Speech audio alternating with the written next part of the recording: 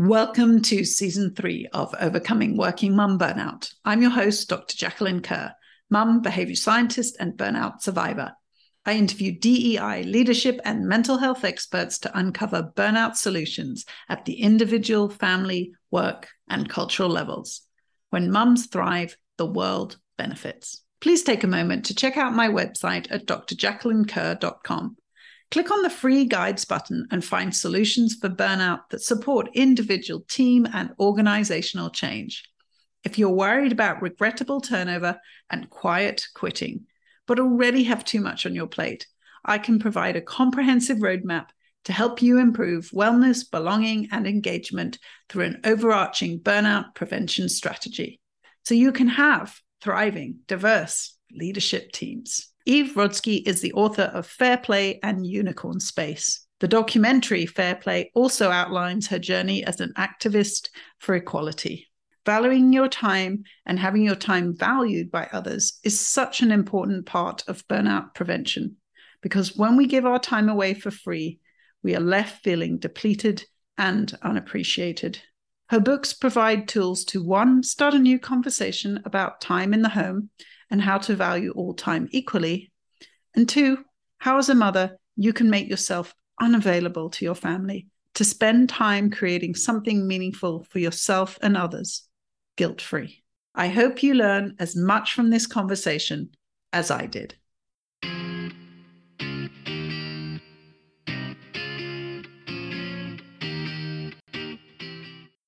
My name is Eve Rodsky. I'm the author of the New York Times bestselling book, Fair Play, and a new book out called Find Your Unicorn Space. I live in Los Angeles with my hetero cisgender husband and our 3 kids, Zach, who's 13, Ben, who's 10, and Anna, who is 5. Great. Thank you so much for that. Could you start to tell us a little more about where you are now in your career and the journey that you have taken to get there? Because a lot of times mums have had changes in their careers, either due to motherhood, due to burnout, or other reasons due to wanting a new focus. So I know you've been through a lot. So please tell us how you got to where you are now. Yeah, so we now know that the majority of women take a career detour, especially after having kids. So thank you for your work in normalizing that. The world is not set up for a linear career for women, nor should it be. And the same thing happened to me. A lot of the pivots I took that actually I thought were my choice, Jacqueline, were actually forced decisions based on, I think, systemic inequity and sexism. But for me, I'll just say I did not picture myself being a gendered division of labor expert. That wasn't on my 3rd grade. What do you want to be when you grow up board? I think it probably said like veterinarian there or something. Definitely not what I'm doing today. But this really came about 10 years ago. Most of us come to this from our own personal experiences, where there's a point where we realize that this whole lie of girls ruling the world, women being able to do anything the same as men, where that lie just becomes unsustainable and you can't live it anymore. So either it forces you out of the workforce, it forces you into an unequal marriage, it forces you into, as my one friend said, court-ordered custody because of the resentment and rage of that unequal marriage. So something usually happens where we realize this lie that we've been sold a bill of goods. But you started out in the legal profession and you now have turned and are working as an author, but you do so much more in terms of a bigger mission and your work with the Equity Lounge. Along the way, you've developed all these skills that can help you. I think that's part of the challenging side you've outlined, but the positive side is along the way, you're constantly learning and growing. Oh my God. Yes. I think there's never a skill wasted. And for me, the work that I've done, I started off in mergers and acquisitions in a law firm. I always value justice, but the reality of, American schooling is that you end up with $500,000 of debt, which is what I had after college and law school.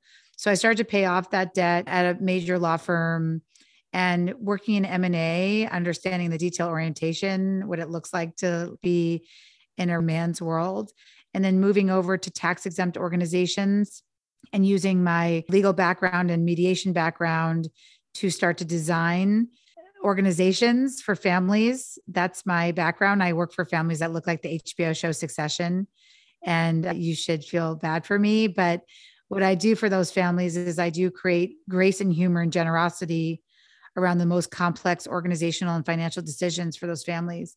And I did start my own firm because I was doing this work at a Fortune 500 company. And due to the death by 1,000 cuts after my maternity leave, where I had asked for a Friday off, not even off, I asked for Fridays to work at home. And my direct manager said, I can't give you that because that's my arrangement. And I don't want the powers that be to know that I do that. So, not blaming her, but understanding that there's no psychological safety to even ask to work from home for one day, to understand that we had an open floor office plan and one giant bathroom, and there was no lactation space. There wasn't even a closet. So, for the first return to work, I was sitting in a dark stairwell. I was pumping in a stairwell that people don't even believe it, but that's our realities until they could figure out a place for lactation. It's the skills stay with you, but so do the scars.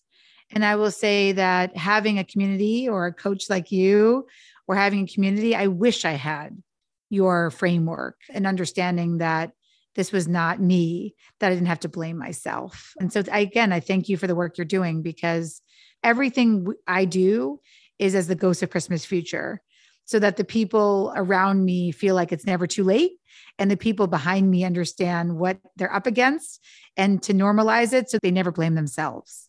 And that is so valuable. And some days I feel like, what am I doing complaining about my life? I've had so many opportunities, but I think normalizing these challenges, and in the way you have as well, adding some of the research data to them, getting as many different perspectives in there is so important, so that people can see themselves and see that it's not them to blame. But I do think this is one thing I'm encountering that I think is really interesting. As soon as you start to talk about the systems and the disadvantages we're facing, some people's reaction to that is to feel like they don't want to hear that. They don't want to hear that they're a victim. They want to hear that they have more control and that their hard work will get them to succeed.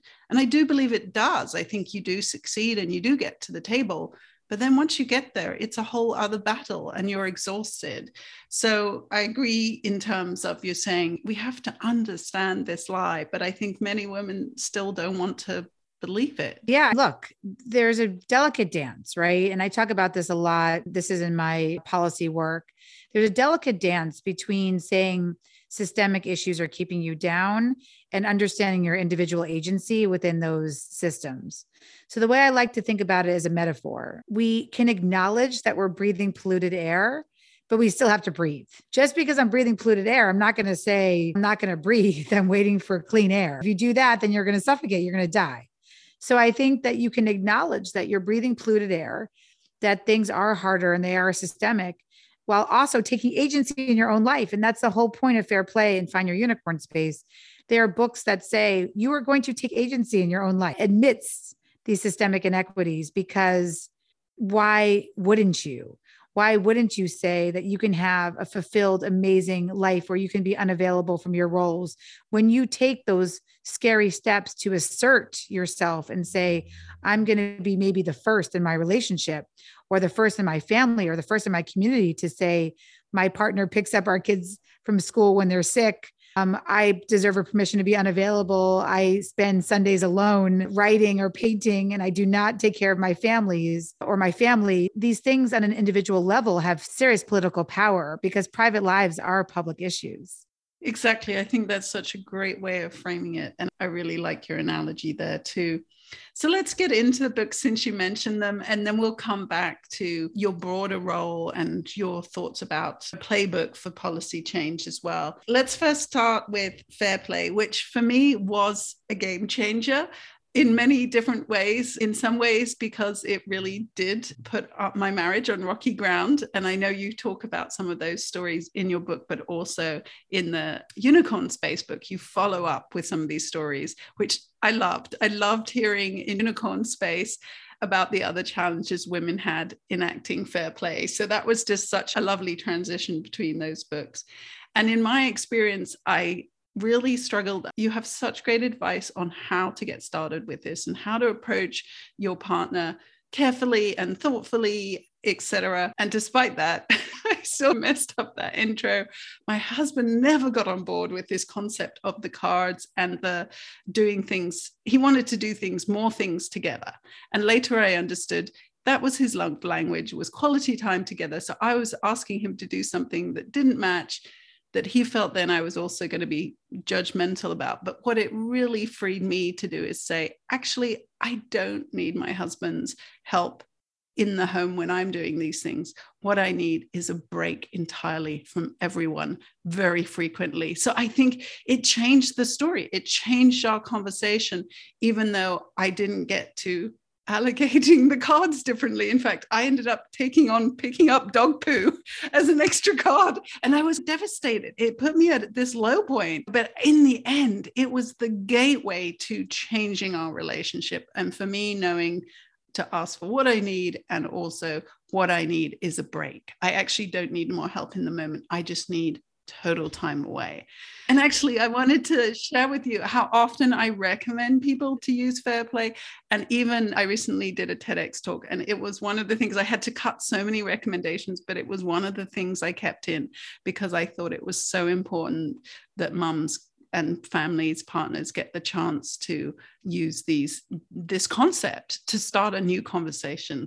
And that's it, by the way. That is the whole point. The whole point is that, and this is what my mother has said to me. She's a professor of social justice. She's a professor of social work. She's a professor of community change. She understands people and their environment. And what her point is, and what she's been teaching in coalition building and change for 50 years, is that questions are more powerful than answers. And so when you start to say, why am I so resentful that I'm holding all these cards, right? Maybe it is because I really am sick of wiping asses and doing dishes. Other times it could be I'm losing my identity and I don't have any time off, like you said. However you come to this work, the questions are going to change your life, whether or not you implement the system. And that's the beauty of a lot of women ended up starting and saying to me that they started because Fair Play, we introduced the concept of unicorn space, right? This active, like you said, this break of the mind, the active attention, paying attention to things you love, whether it's your podcast, whether it's making robotic cakes, as one of my friends does. She uses motors in her cakes that makes them move. Whatever these active pursuits are that make you, the return to them, to the curiosity, the connection, and that completion of a unicorn space cycle, like this podcast. You're curious about a guest, whether or not you end up using their system, but it changes something in your life and you see things differently. Then you connect with that person. And then you do the hard thing of completing the episode and uploading it, whether one person listens or a billion. It's scary and you do it. That cycle is often the beginning of impetus to Fair Play. So some people need Fair Play to get to their unicorn space. Other people need their unicorn space and their reason to have that break and that sustained attention for themselves to ultimately get to a version of Fair Play for them. And that's why these books are sisters, they're companions, because you will get to this work eventually if you hear these ideas. It just doesn't have to be in one way. This is not self-help. This is a book about mutual aid. And what communities around you do you want to support yourself with so you have this permission to be unavailable from your roles?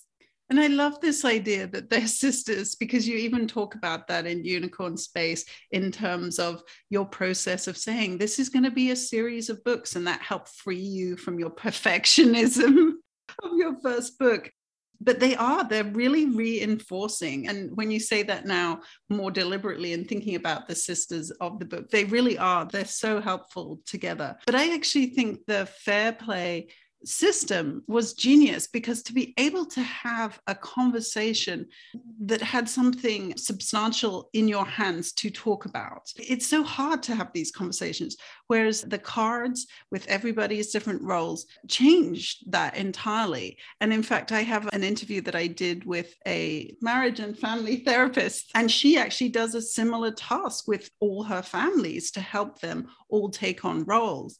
But the cards were just such a game changer from that perspective of, one, outlining everything you do and having that more present in front of you and realizing how much you do, but also then it facilitating the conversation. So I do think that is such an important part of it. So going through that process is definitely part of it. but also now you have fair play facilitators. And I think that is also so important, because implementing these systems and these ways of doing things is challenging. So tell us a bit more about how you came to that solution and what those facilitators are doing. It's for exactly your point, that because we're not trained as women to ask for what we need, we've been conditioned since birth to be seen and not heard in many ways, right? The idea of a woman being loud and wrong is pretty subversive, right? As a woman, I'll say, I'm allowed to be loud and right. I'm allowed to be quiet and wrong, but loud and wrong is not easy. So we're not really trained or conditioned to use our voice to ask for what we need. So often what happens is that we end up in a rage and resentment cycle where it is hard, and you do need an external third party to call a timeout.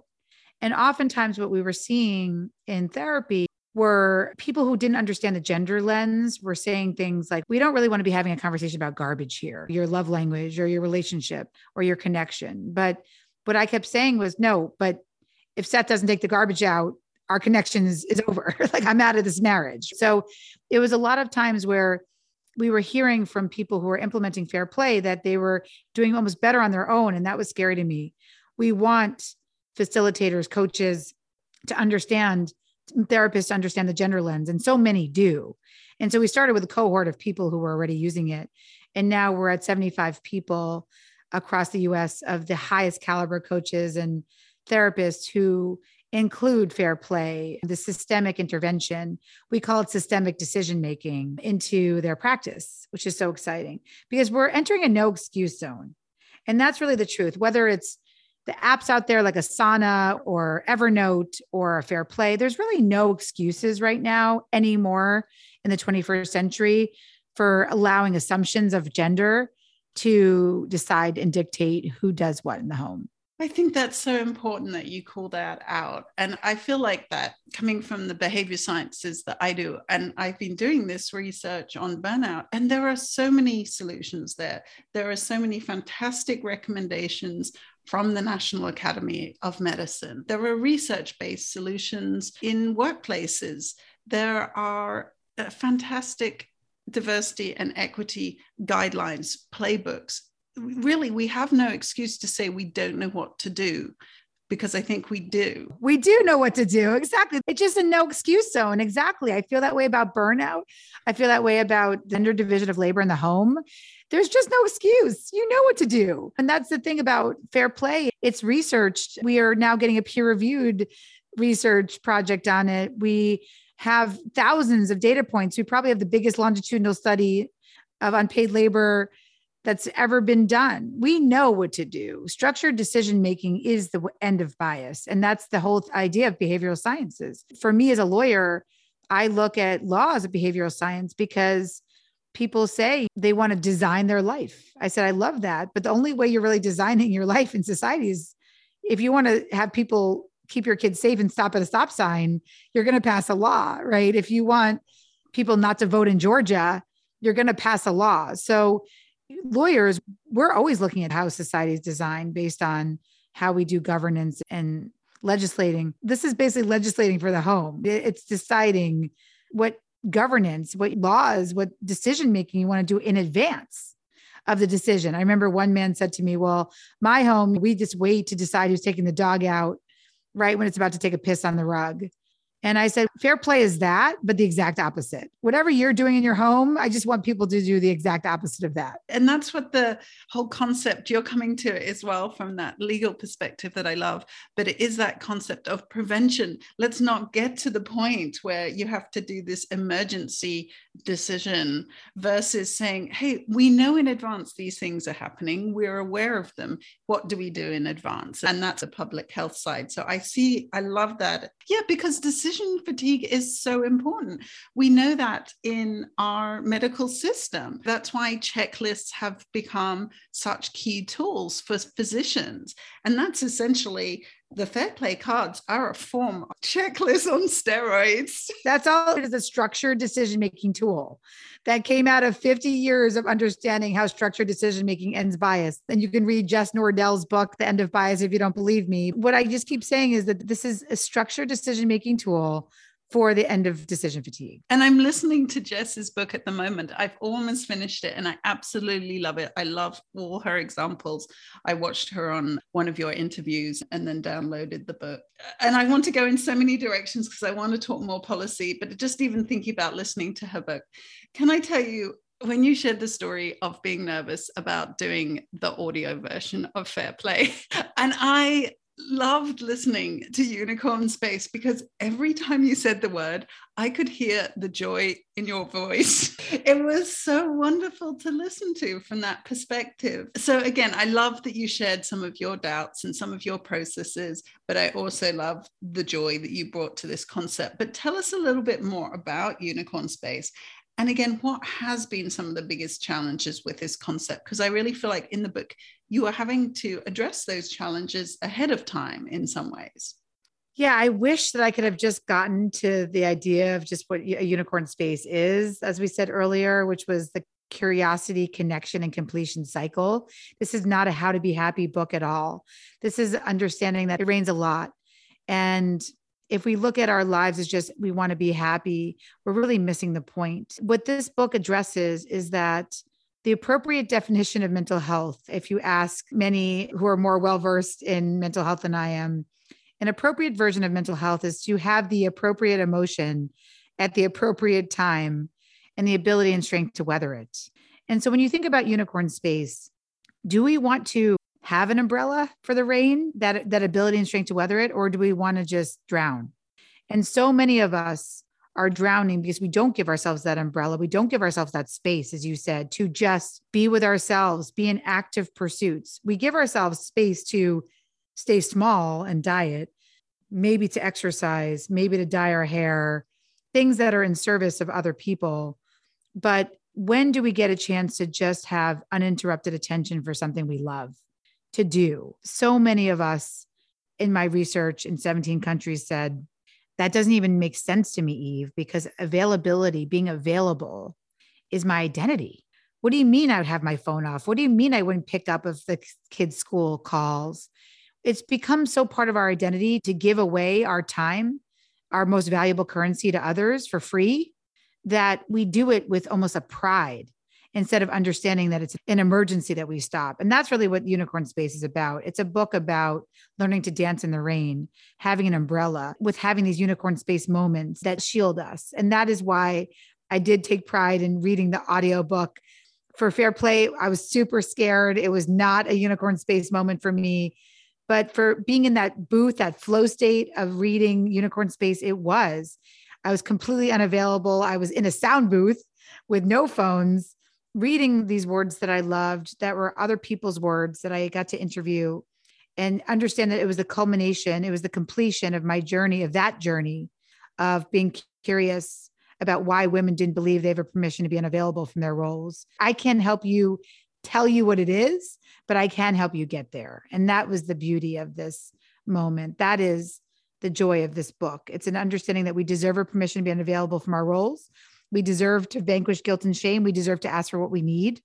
And then when you're there, when you vanquish those hurdles, you can arrive at a place of curiosity, connection, and completion that is so beautiful. It fills us up. It becomes our umbrella. And I love that umbrella analogy because I agree. I think it's really important to admit that there are up and down days. And if it is a rainy day, what is your umbrella? What have you done to fill up your cup to help you get through those times? But I also think I'm glad you came back to that issue of time, because that was another game changer that came to me through Fair Play. Simply your argument. And of course, people have got to realize, like, Eve has this legal background. She's so dang good at making an argument. They are watertight arguments. Oh my goodness. And I love it because I just love seeing that progress. But the argument you make about how do we value our time, that it doesn't matter what we get paid per hour, because often there is that disparity between mums and dads. It's not about that. Is our hour of time equally valuable as that other person's hour of time to us and to them? And that had never occurred to me. And that was so empowering for me to each time say, it's not about what I get paid. It's about that time being important. Yes. And it's about all time is created equal, right? We just get 24 hours in a day. And so what's happened is the through line of fair play and unicorn space is this fundamental understanding that who does it benefit? Who benefits when women give away their time for free, our most valuable currency? And what I realize is that it doesn't benefit us. What benefits society is to convince women that our time is worthless, because then we'll use it in service of others, which is basically the social safety net of America. And so what I realized what was so dangerous about convincing people that time is money, as opposed to that we just get the same amount of hours in a lifetime as our male counterparts, it has women making decisions about their time that I don't believe serve them. And so what I mean by that is, for me, when Fair Play talks about my journey back to myself through having a really hard time in my marriage that we got through. And it starts with a blueberries breakdown. My husband sending me a text, "I'm surprised you didn't get blueberries." And it ends with an understanding where I said to Seth, look, this is not about money. It's not about who does what. It's not scorekeeping. This is a fundamental understanding that you get 4 hours after our kids go to bed at night to watch SportsCenter, decompress from your long day, literally have your share of mine back for the things that you love. Whereas I'm doing things in service of our home till my head hits the pillow, which is 2 hours after. Not only am I losing 2 hours sleep, but my entire share of mind is focused on things that I didn't choose to do, that have been thrust upon me. And I deserve, Seth, equal time choice over how I use my day as you do. I didn't say this to Seth, but maybe that means, right, he's going to have less time choice over his day. Well, I get more, but it doesn't become a zero sum game like that. Because what happens is the more you do structured decision-making and preventative medicine for decision fatigue, the more you both have time. And that's why so many men are on board, because they're like, my life is so much fucking better now because I know my role. I know what I'm responsible for. We check in when we're having high cognition, low emotion conversation. It's a system. It's not a list. And that's ultimately how things start to change for these thousands and thousands of couples. And it doesn't have to be that everybody uses the system in the same way. It has to be just an understanding that your time is valuable. That understanding alone changes every single relationship whenever it is reported back to me, every single one. It's such an important mindset shift. And I think one of the things that I notice now too, as well, and my husband and I have had to work on this so much, is saying thank you to each other for whatever we do. But now my husband thanks me for the time that he does get away. He had that time before, but he never valued that it was time away that he got and that I didn't necessarily get at the time. And so that shift now. So now when he does have his mountain bike evenings, he's thanks for giving me the time to do this. And by the way, that's important about gratitude. People always ask me why I don't build in gratitude into the system. And because I did not see that in my research. I never saw, when I would build gratitude into the system, men would say to me, I'm not going to thank my wife for doing the dishes. I work hard all day. And then women would say to me, this is more of the traditional gender roles, I'm not going to thank my husband for babysitting our kids. That's all I do. It's nightmare work. And I'm the reason why he can have paid work. It was this very tit for tat. People were too resentful to add gratitude as an input into the system. But what I realized is gratitude is an output of the system. It's an output of recognizing that all time is created equal. Then all of a sudden you say, wait a second, this person's hour is important. And I see their invisible work. I see what they're doing. I say that to Seth all the time. And we make fun of each other now. Like if I'm up doing something and Seth is watching a game, he's like, I see you, Eve. I see your invisible work. And I do the same for him when he's commuting our kids to 17 basketball practices. And then I was away with my son camping, and my older son, this happened twice in a row, 2 weekends I've been away. My older son got hives, completely got sick the whole weekend. This weekend, he's vomiting everywhere. Seth has Lysol on, cleaning up vomit. I'm like, I see your invisible work. So gratitude and humor come out of the system when you start to recognize that when you value an hour of your partner's time, it's so beautiful because you get it back in spades, because then they start to value your time. Right. And that's exactly it. You're valuing their time equally and your own time equally. And for me, it was this moment, actually, it was my breaking moment, was when I couldn't thank my husband for taking my daughter to the pediatrician one time. And that started my whole downfall, because we had such a bad fight. And I just went into a really dark space after that. And that was when I started to realize what is going wrong here in our life, in my life, my work life, and eventually came out the other side of leaving my job and realizing what I had been going through as burnout. But it was almost like that point where I was like, I can't believe I can't thank him, and I can't believe that I'm in this situation. So, positive affirmations, I discovered in this process as well, is my love language. So part of that has been like trying to help my husband say those things to me, but we both do it now, and it just feels so much better. So I'm so grateful for the journey at the end of the day.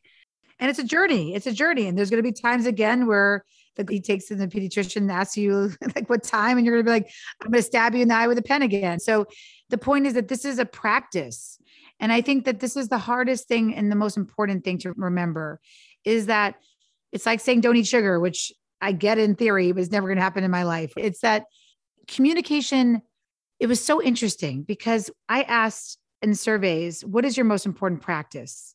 And I did it very vaguely because I wanted to get to this interesting data, which is that not one person out of 1,000 people I surveyed online said communication was their most important practice. Most people said some version of exercise, which is fine. But this is the truth. The truth is that people look at communication the opposite of a practice, which is highly dangerous. So people were saying to me, I communicate to get my husband, to get him the information about where to go for the pediatrician. Or I'm communicating with my kid to remind them to charge their phone. Or I communicate with my boss because we have to work on this project. Not one person ever says to me, I communicate with my partner to get better at communicating with my partner. That's what I'm looking for. The same way that if I said to you, I'm your doctor and I sit down for a preventative checkup and I say, are you physically fit? And you say to me, in 2004, I ran one day. That piece of information is how people look at communication. I ran one day in 2004 and I should be fit for life. People will say to me, I had that conversation with my partner. It didn't work. And that's it. They'll never go back to the table again. So it makes no sense, right? It doesn't make any sense because communication is the same as exercise. They practice. If you don't go back to the table, if you don't run yesterday, it doesn't mean you're never going to run again. It means you get back on that treadmill today. And that's the most important lesson I'm hoping that people will get out of this day together, is that if you could start thinking about communication as a practice, checking in when you want to have high cognition, low emotion conversations, do it every Sunday night or every Friday night, or having that lunch a week. Starting that practice of checking in every single week will make it much easier to start these conversations about the unfairness of the domestic load. And I think there are also key times of year where you really need to put those into operation differently. The summer vacation is a time where I end up taking on all the organization, and I come out of that completely depleted. So I need to cue myself beforehand to structure it differently, to have those conversations differently, and know that somehow that is my Achilles heel each year. There are certain times when we need to think more proactively. Absolutely. And that's the beauty of the cards. The goal is to redeal, right? It's not to have any fixed system. It's to say, I'm not going to be the pediatrician holder, medical scheduler forever. It means that I could do that this year and you can do it next year. It means that we can change tomorrow. It can mean that the way Seth and I do it now is bi-weekly. We decide, okay, if there's a problem at school, someone gets sick, there's an interruption. This is your week. This is your interruption week. I have interruption week next week. And so if it happens on our dime or on our time, it is what it is. You can do it as a kid split. You plan summer for one child, the other person plans summer for the other child. It has to be dynamic. It can always get better. And the more you start practicing, the better it will get. And with any skill and any behavior change, practice is so key. So I'm so glad you're focusing on that. But I'd love to go back to where we started, which was this bigger mission you have around gender equity and diversity. What have you learned as an advocate? Because as I say, you already have so many skills and such an amazing perspective, but you also must have learned so much about this in the last few years.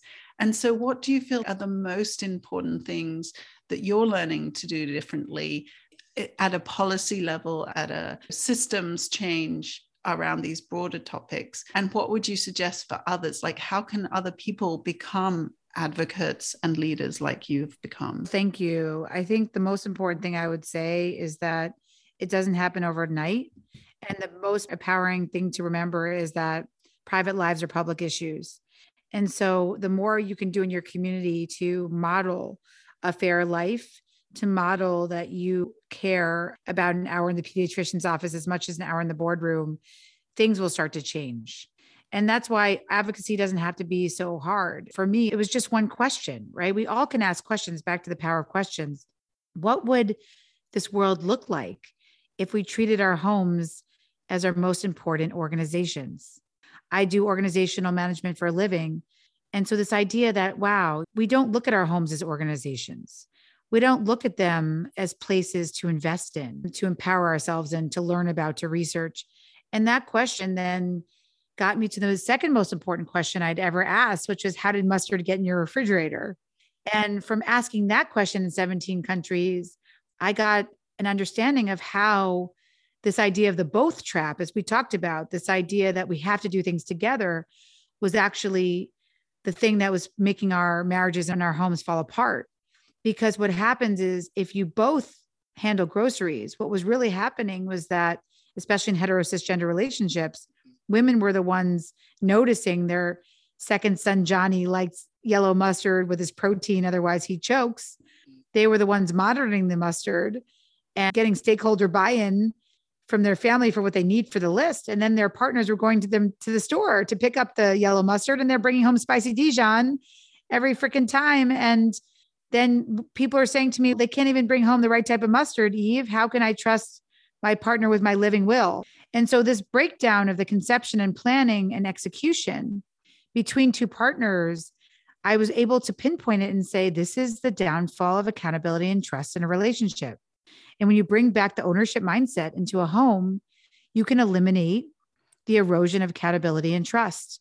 And that became the basis of testing my thesis over 10 years. And that's ultimately how I came up with Fair Play and how it became a book. But it never started that way. It started with one question: how did mustard get in your refrigerator? So what then is the question you're asking in that broader society, in all the work that you're doing with the Equity Lounge, all the speakers and authors and the conversations you're having that people can follow and see online? I don't know how many times a week you're out there doing these things, but you're really investing a lot of time in that as well. So what is the question that you're asking there, and what is the question that people should be asking? What I'm asking right now is, how do we really put into practice that all time is created equal? And to put that into practice, we need a couple of things. We need fair pay, fair play, and fair day. And what I mean by that is, for an hour in the pediatrician's office really to be as valuable as an hour in the boardroom, we have to really invite men into their full power in the home so that women can step out into their full power in the world. And so the question I'm asking is, what are the barriers to men for valuing and doing unpaid labor? And there are a lot of barriers to men. This toxic masculinity idea that men have to be the only breadwinners, being defined by money. There's a lot of different issues that are holding us back. We also, as a society, have traditionally thought of unpaid care as free. We say things like breastfeeding is free when it's really an 1,800 hour a year job. We have occupational segregation, where women, when they enter male professions, salaries automatically go down. So there are lots of areas in our country, in America, where we are telling women their time is less valuable than men's time.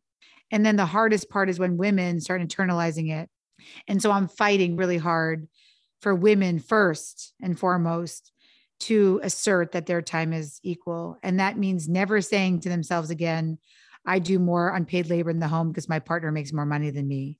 It means never saying, I'm a better multitasker. I'm wired differently for care. It means never saying, in the time it takes me to tell him, her, they what to do, I should do it myself. It's never saying, I can find the time, because those are all toxic time messages that I want to erase from women's vocabulary so that they can start understanding that we can value our own time. And then that leads to reverberations out in a way that when we take agency in our own life, that it leads to these bigger systemic issues being righted, these wrongs being righted. So that's what I'm really working on. I'm working on fair pay, fair play, and fair day. Fair play is what we've been talking about this whole time, about time. Fair day is understanding that we should value caregiving in the workplace and not hide it. And then fair pay, of course, is paying women equitably for the same amount of hours in the workplace. That's such a fantastic message for people to think about. And so well said as well, so eloquently put together. We need these terms to help us be able to focus, because sometimes it does seem overwhelming. How do we change a system? How do we change the world? That's it. Pick one. You can focus on fair play. You can focus on fair day. Or you can focus on fair pay. Those are 3 places. Pick one, stick a toe in the water, get curious. And that's a great way to join the movement.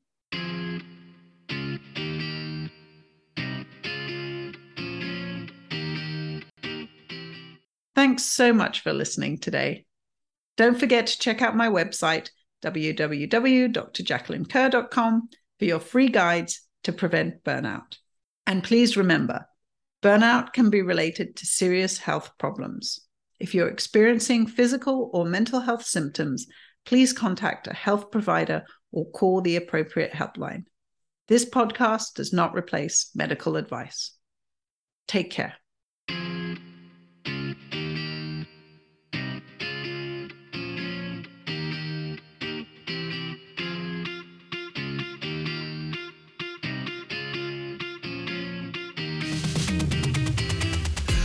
Control your